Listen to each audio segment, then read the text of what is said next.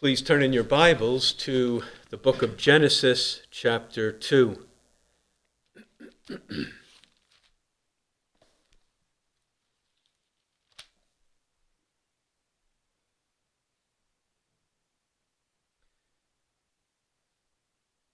Genesis, chapter 2.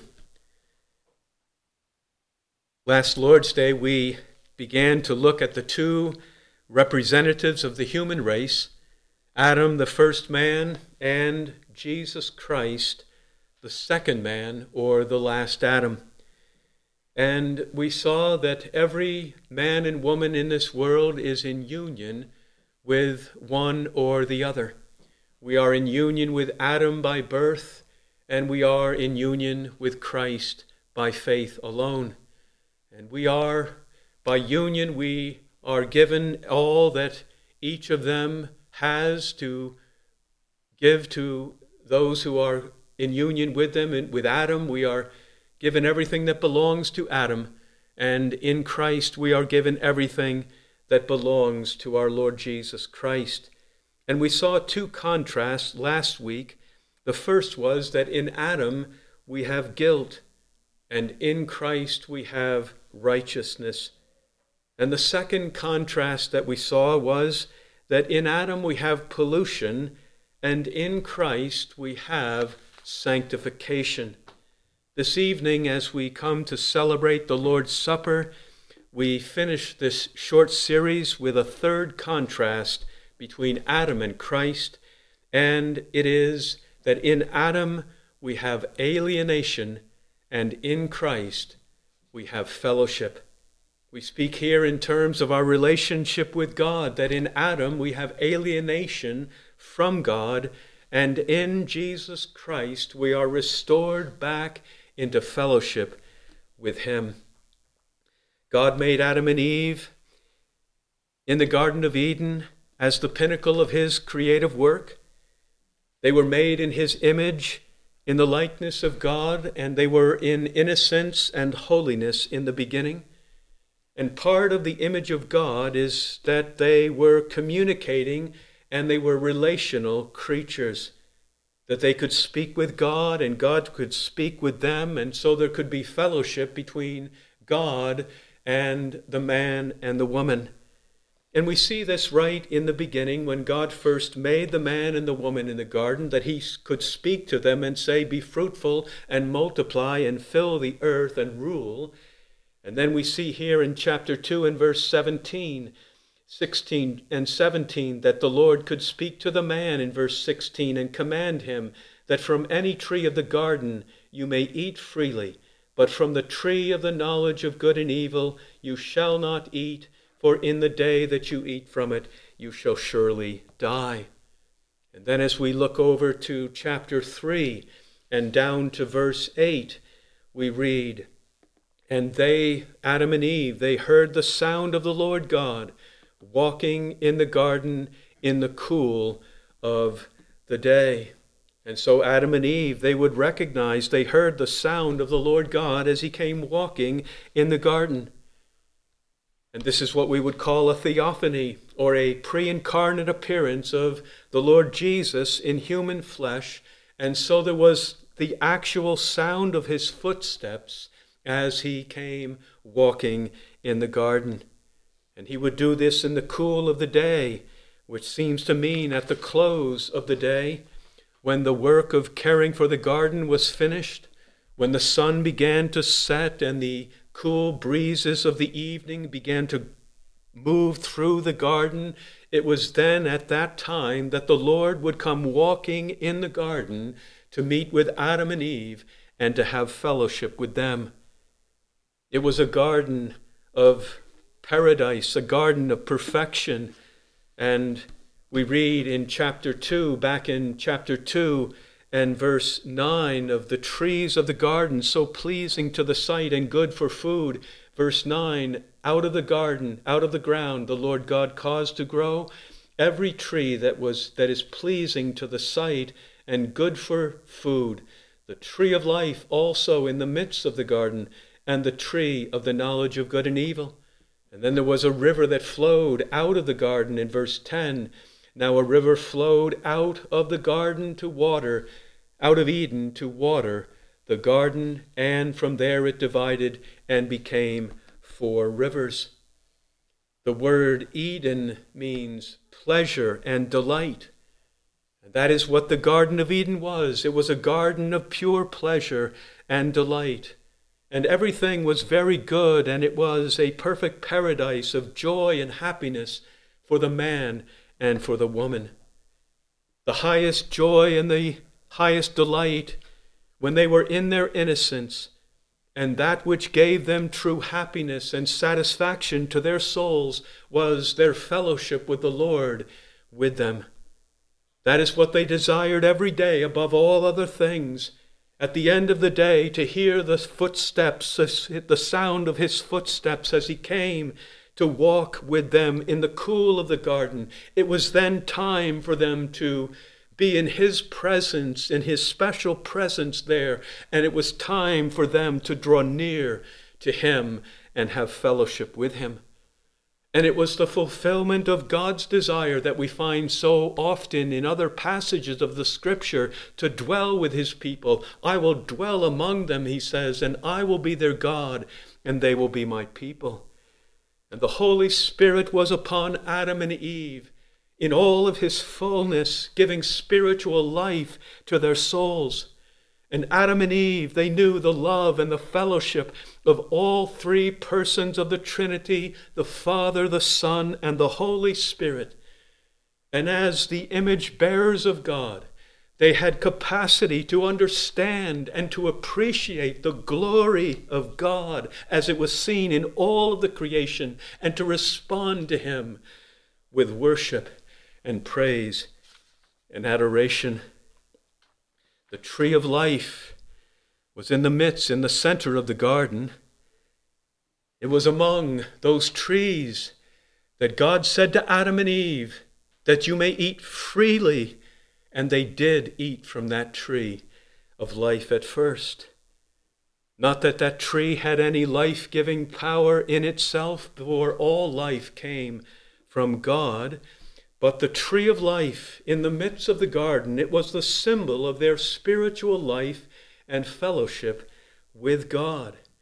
And as they ate from the tree of life, it was the outward expression of their inward spiritual life with him. A garden that was full of life. And the God of life, giving life to all things, and Adam and Eve, full of life with God, in fellowship with him.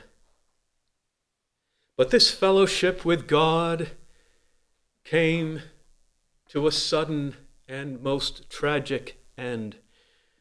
When Adam disobeyed God's command and ate from the forbidden tree of the knowledge of good and evil, and the Lord came into the garden, and he cursed the serpent and the devil who had tempted them. He pronounced a curse upon the entire creation, as we read in chapter 3 and verse 17.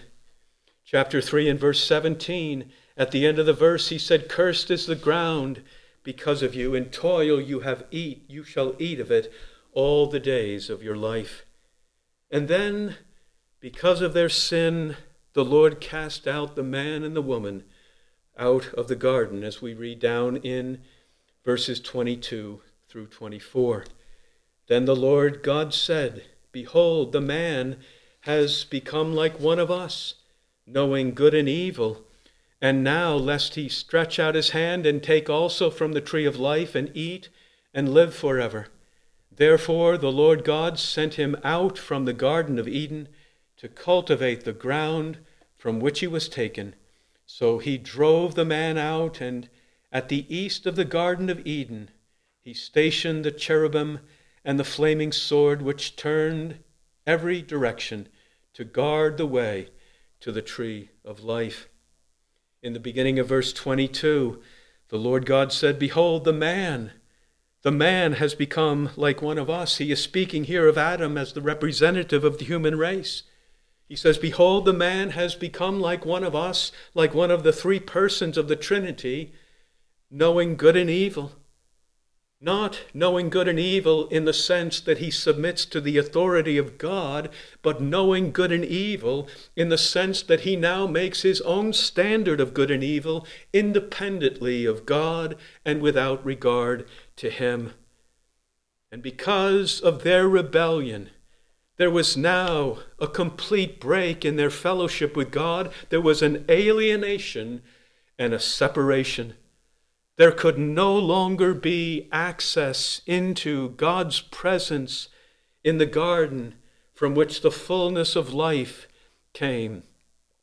And no longer could they be allowed to eat from the tree of life, which was the symbol of that life with him. Adam and Eve, they had physical life and spiritual life. Eventually, their physical life would be taken from them in death, but immediately their spiritual life with God came to an end, and they were, as Paul says in Ephesians 2, now dead to him, dead in their trespasses and sins. And the Garden of Eden, which was the place of God's special presence, where he dwelt in his holiness with all of his life-giving power, nothing unclean could ever be in his presence. And so Adam and Eve, now full of sin by their fall, had to be expelled and banished out of God's presence. And God here was casting them out, and in doing so, he was cleansing his temple. They did not leave voluntarily. He had to drive them out of the garden, as it says in the beginning of verse 24. So he drove the man out. And there was no re-entry for them. There was no re-entry back into the garden, as is seen by the supernatural means that God took to guard the entrance of the garden.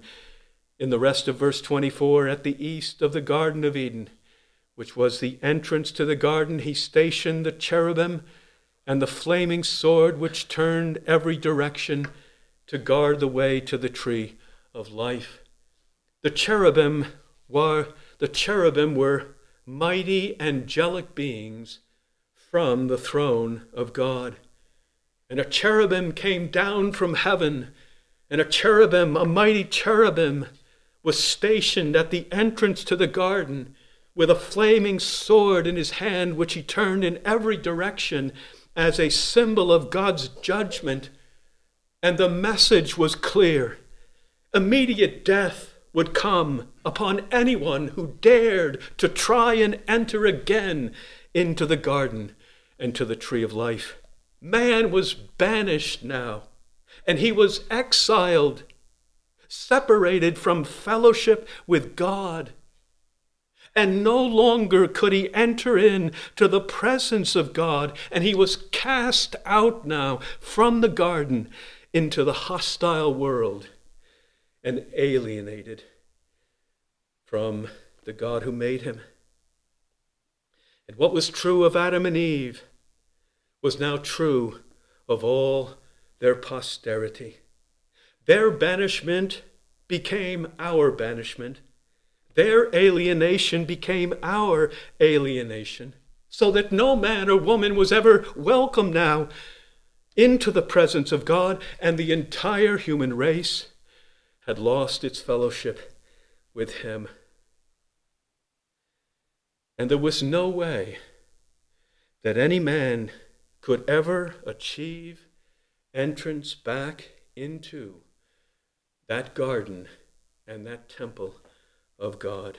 The mighty cherubim was stationed with a flaming sword turning in every direction to show that access now into the presence of God was now impossible by anything that men could do.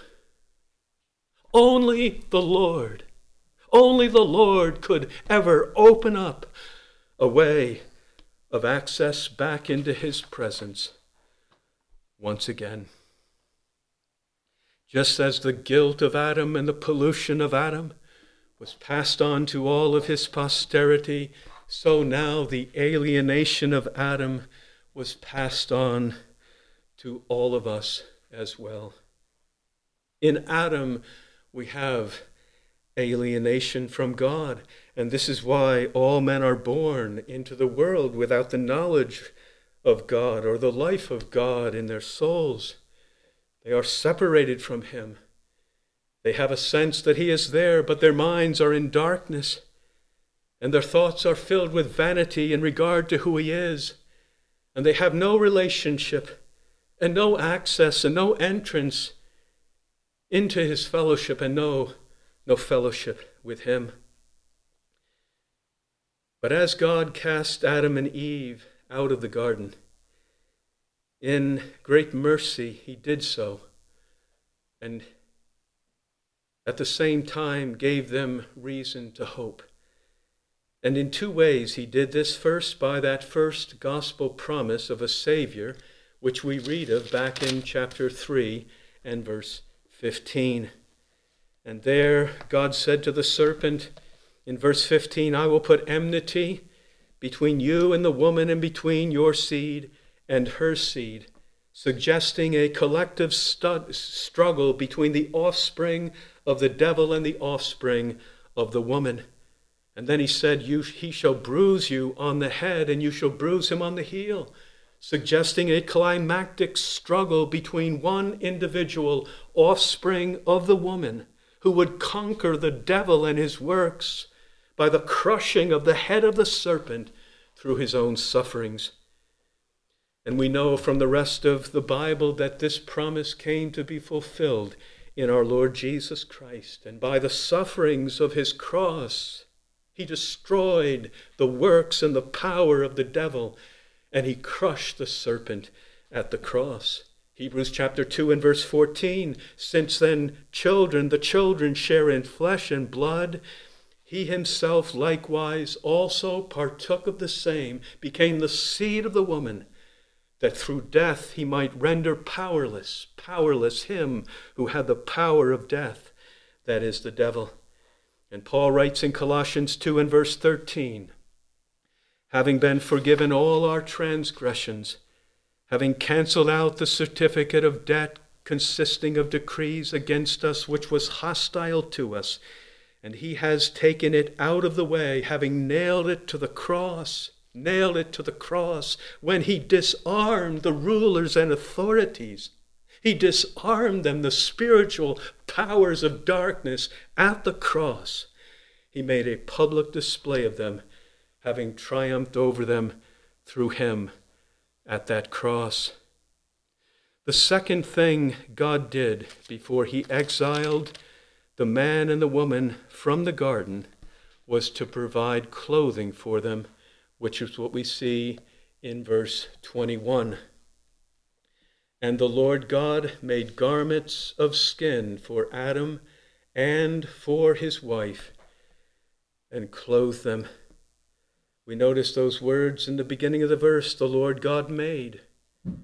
Those words have not been used since the creation of the 6 days back in Genesis chapter 1, where we read there that God made the expanse of the heavens, God made the sun and the moon, and God made the beasts of the earth, and then on the 7th day he rested from all of his work which he had created and made, because he was done with all of his creation. But now here he is made something new.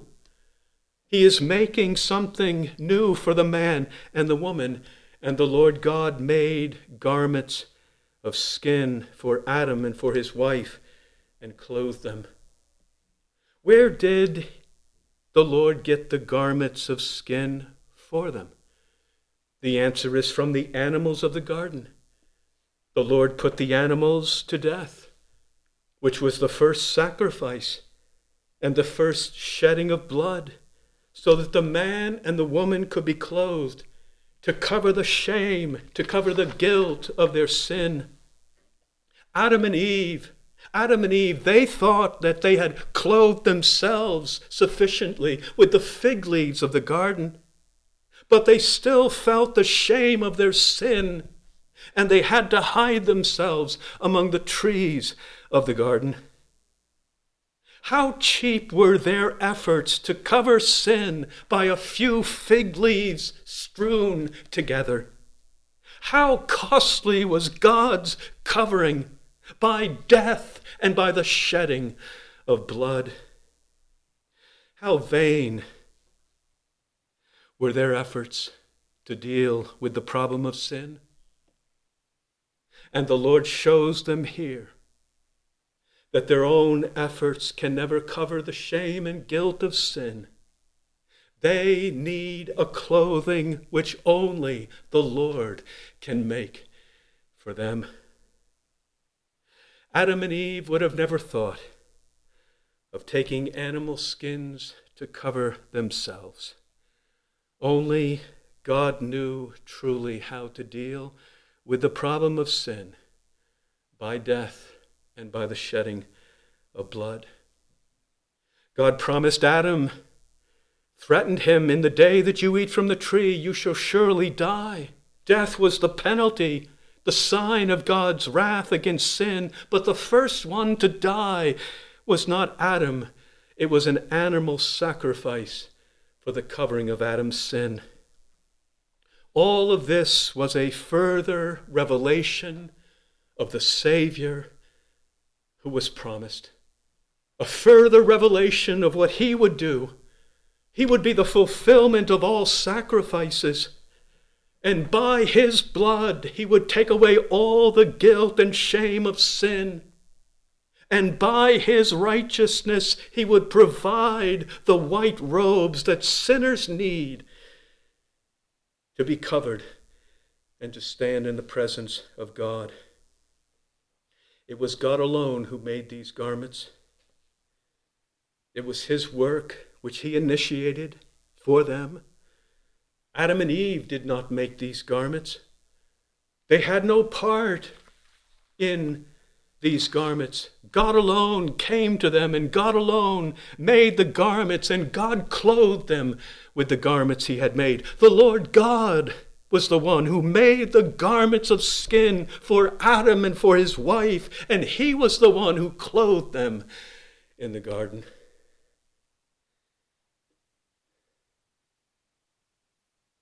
And what we learn here by God's making these garments is that sinners need clothing in the presence of God.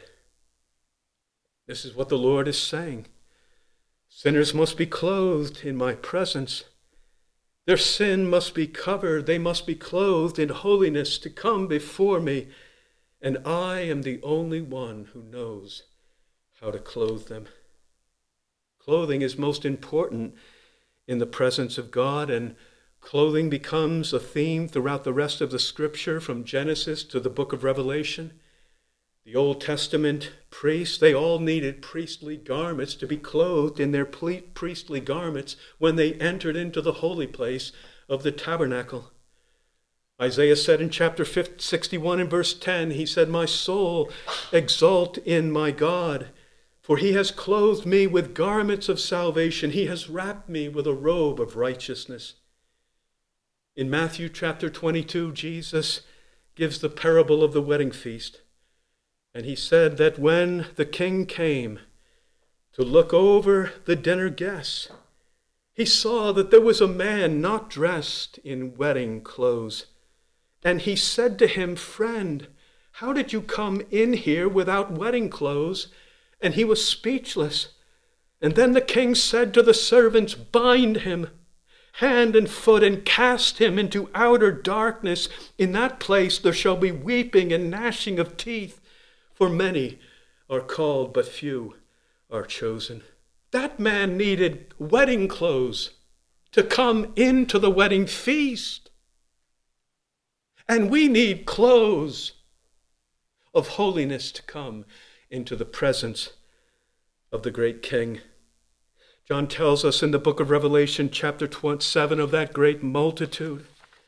From every tribe and tongue and nation, before the throne and before the Lamb, they are all clothed in white robes. And John asked the elder, "Who are they? And where have they come from?" And the elder said, "These are the ones who come out of the great tribulation, and they have washed their robes, and they have made them white in the blood of the Lamb. Sinners need clothing for the shame and the guilt of their sin to be covered.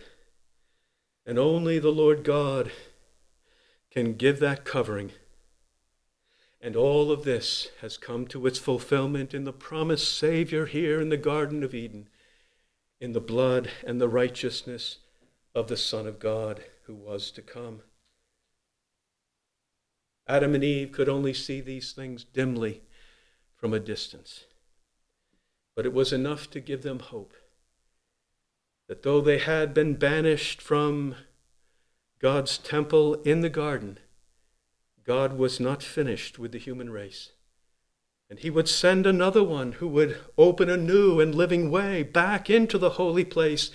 And he would send one who could clothe us in white garments of his righteousness and restore us back into fellowship with God. And this is what Jesus Christ has done for us. In Christ, we are restored back into fellowship with God. We'll turn to a couple of books in the New Testament to see this, and the first is in the book of Ephesians. We'll look at Ephesians chapter 4. Ephesians chapter 4.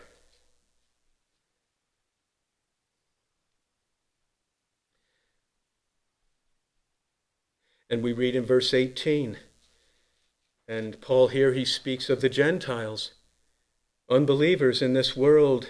He says they are darkened in their understanding, excluded from the life of God because of the ignorance that is in them, because of the hardness of their heart. I read this verse because this is a description of what Adam has given to all the human race, the alienation, the separation that all men have, and no access and no fellowship with God.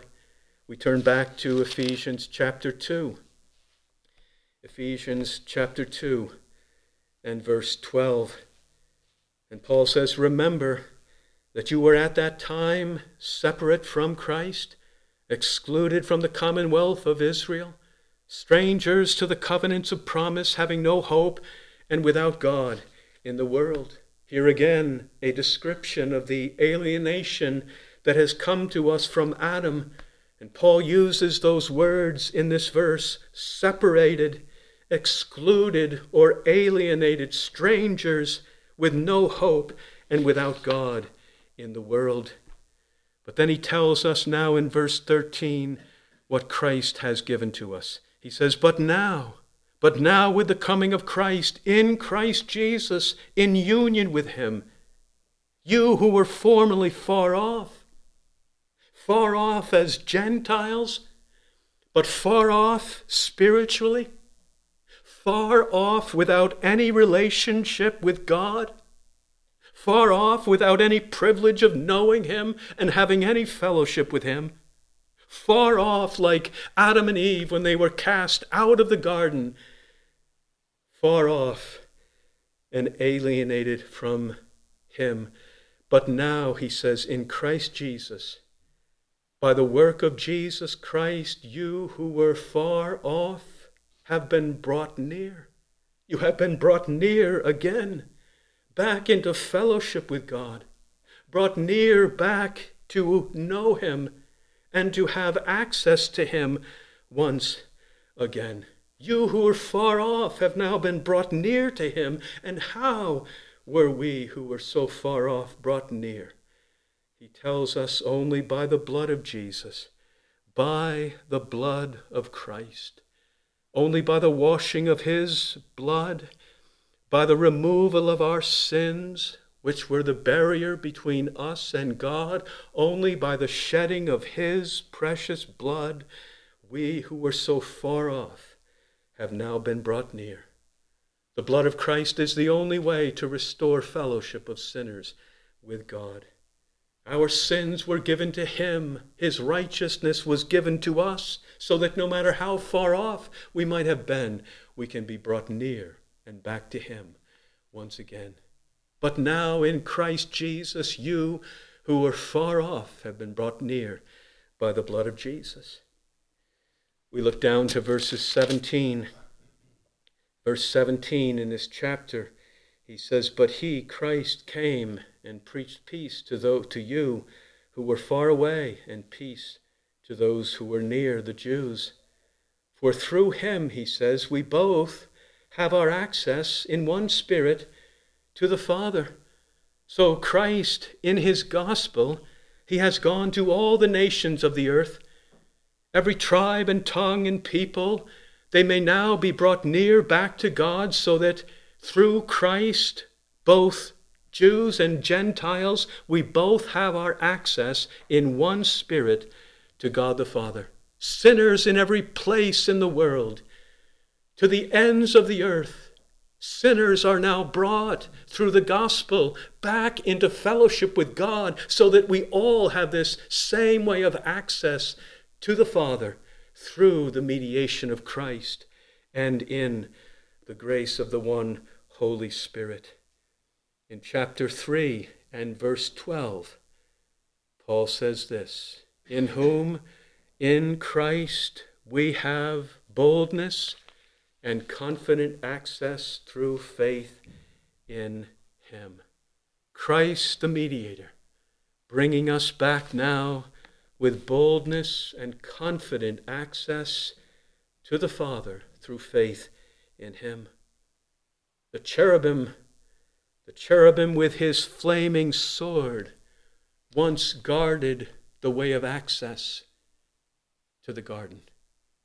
But now, one far greater than that cherubim, one with power infinitely above that cherubim, has come not to guard the entrance, not to keep men out of the presence of God, but the mighty one, Jesus, has now come to open the access and our return to the Father through faith in him.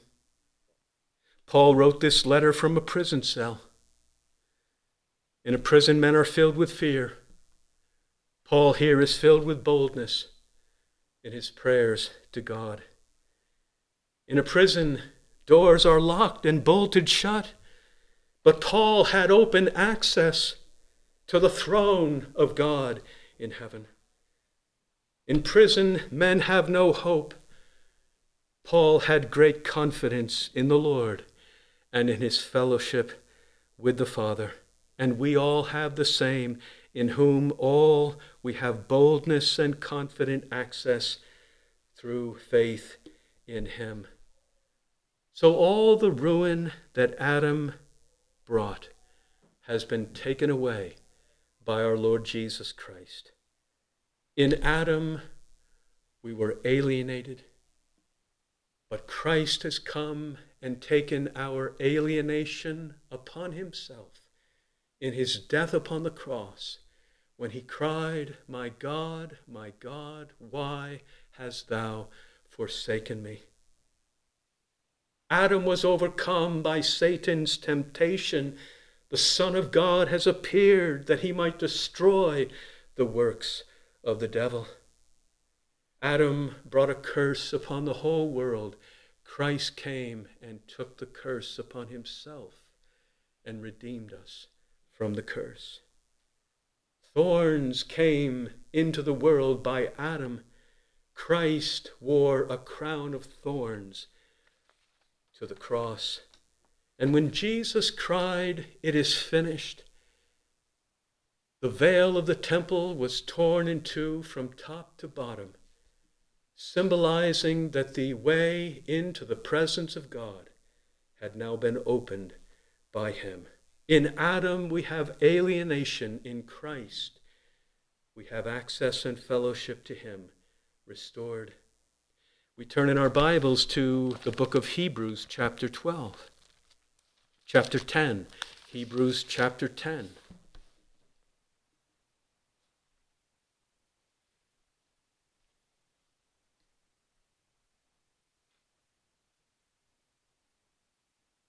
And verse 19. He says, "Since therefore, brethren, we have confidence to enter the holy place by the blood of Jesus, a most astonishing statement for us who were once banished out of the presence of God. Now we are told that we can enter into the holy place. Not the holy place of the Garden of Eden, which was God's holy place on earth, but the holy place of heaven itself, into the place of his glory and his majestic presence, into his true sanctuary in heaven.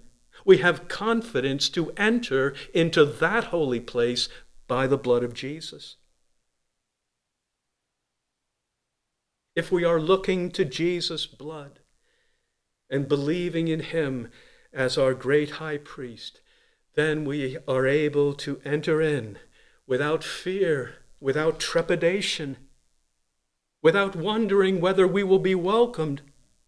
But we may come with confidence, and we may come with full assurance by the blood of Jesus, by a new and living way which he has inaugurated for us through the veil that is his flesh. And since we have a great high priest over the house of God, let us draw near with a sincere heart in the full assurance of faith. Confidence, boldness, and the full assurance of faith. Why? Because of what the blood of Jesus Christ means to God the Father. Because nothing could be more precious and more valuable to God the Father than the blood of his beloved Son. Nothing can ever cleanse away our sins. Nothing can ever purify us more deeply, more thoroughly, more completely than the blood of Jesus, leaving us without any spot to be found after we are cleansed in his blood. Nothing is more powerful to take away his wrath than the blood of Jesus. The blood of Jesus, his Son, cleanses us from all sin.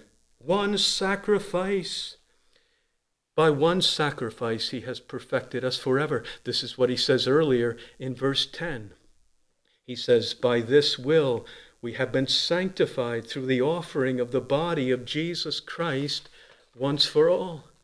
And verse 12, but he, having offered one sacrifice for sins for all time, sat down at the right hand of God.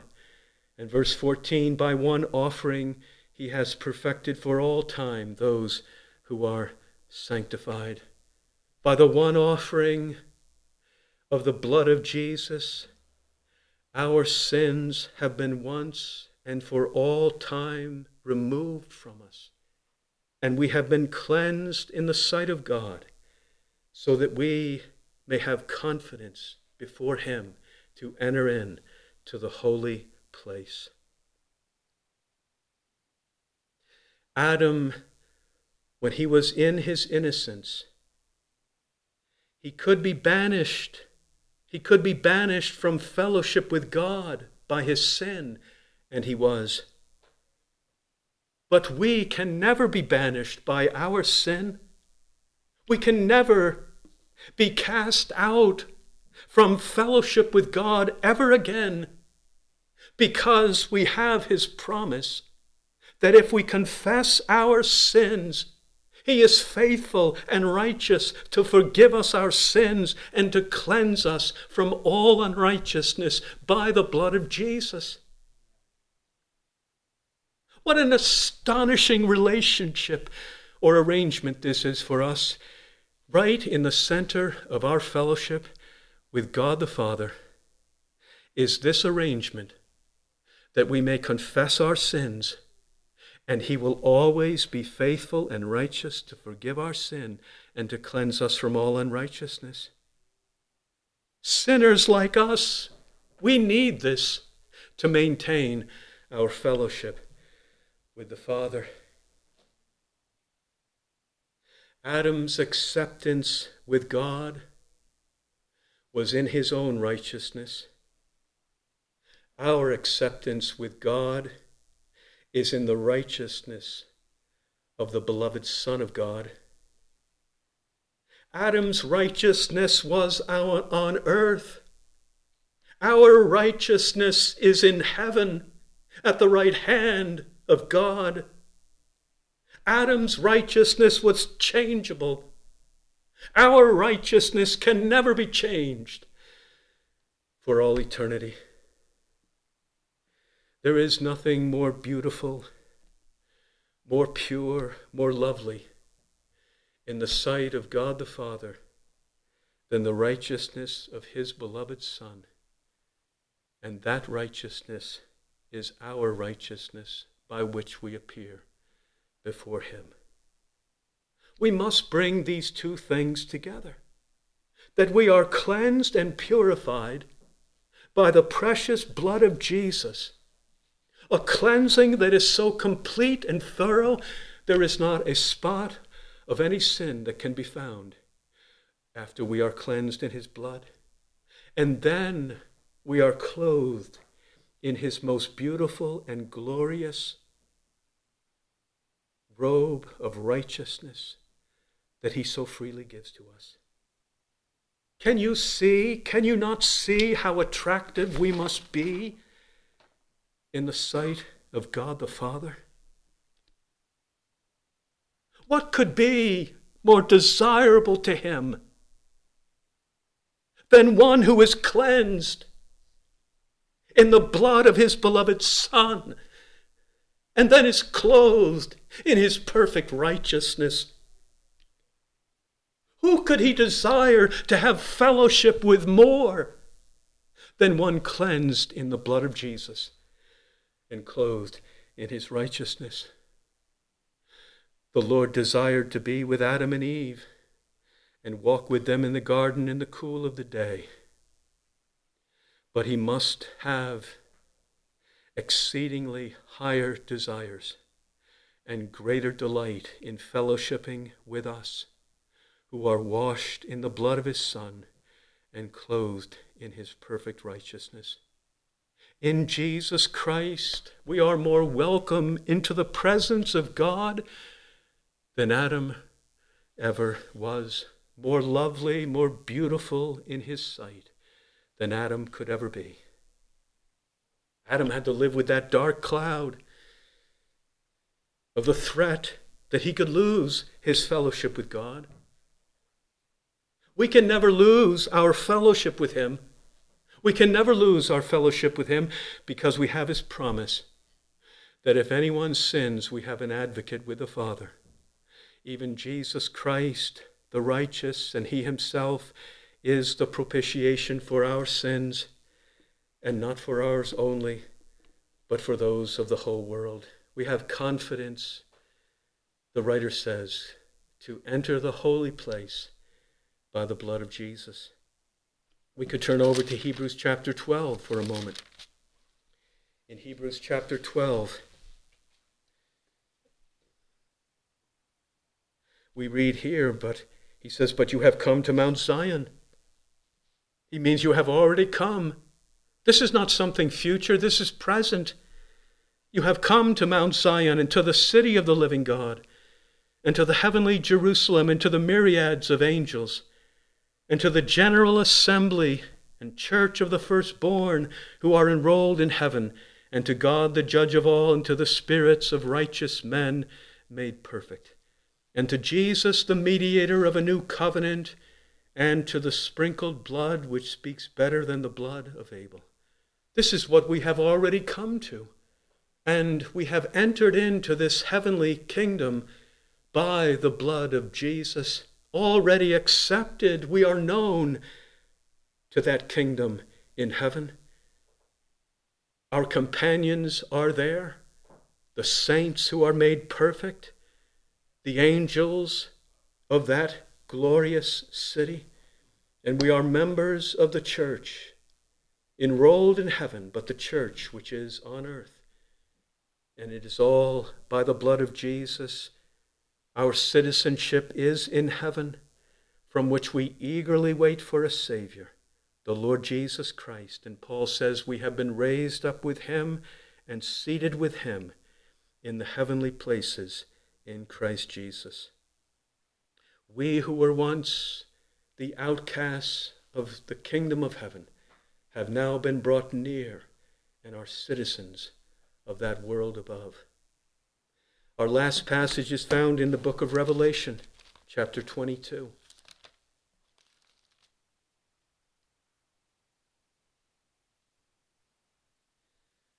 Revelation chapter 22. And I'll read the first 6 verses, the first 5 verses. And John says, "And he showed me a river of the water of life, clear as crystal, coming from the throne of God and of the Lamb. In the middle of its street, and on either side of the river was the tree of life, bearing 12 kinds of fruit, yielding its fruit every month. And the leaves of the tree were for the healing of the nations. And there shall no longer be any curse, and the throne of God and of the Lamb shall be in it, and his bondservants shall serve him, and they shall see his face, and his name shall be on their foreheads.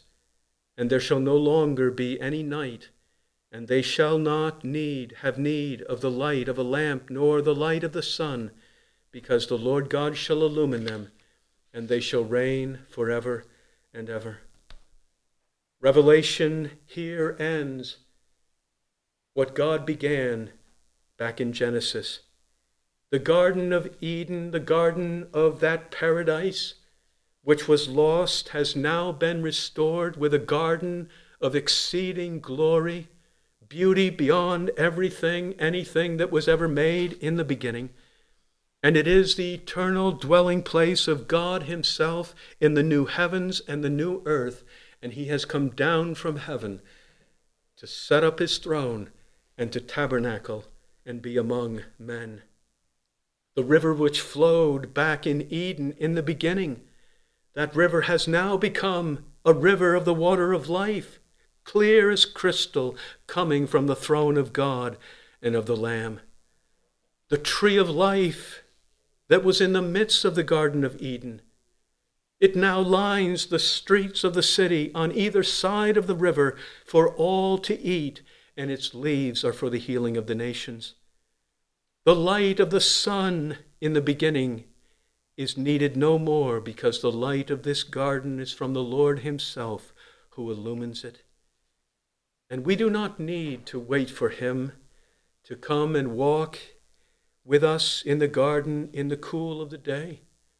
For he will always be with us, and we will always be before his throne, and we will see his face, and his name shall be on our foreheads.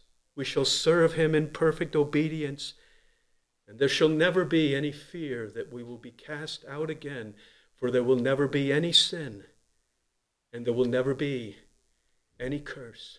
The devil and his angels and all the wicked and all evil has been purged and destroyed from this world. This is what awaits us as believers by the blood of Jesus. And Jesus says to us from Revelation chapter 2 and verse 7 tonight, he says, "To him who overcomes, I will grant to eat of the tree of life, which is in the paradise of God." When we die, we immediately go to be with Christ, who is already there and waiting for us.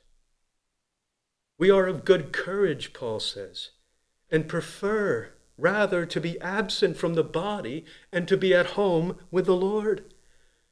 And when death comes, Jesus will say to us, as he said to the thief on the cross, "Truly I say to you, today you shall be with me in paradise." This is the garden of paradise, now perfected by Jesus, by his blood that he has shed, by his righteousness that he clothes us with. Let us pray together.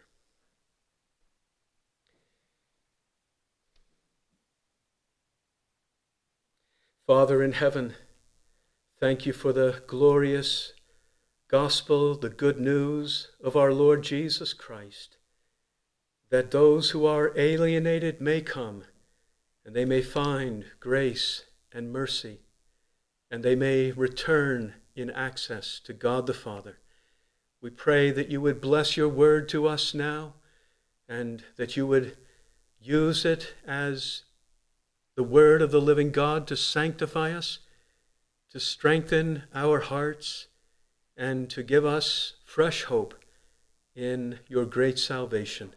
Bless now as we partake of the Lord's Supper, and we pray that you would hear us in Jesus' name. Amen.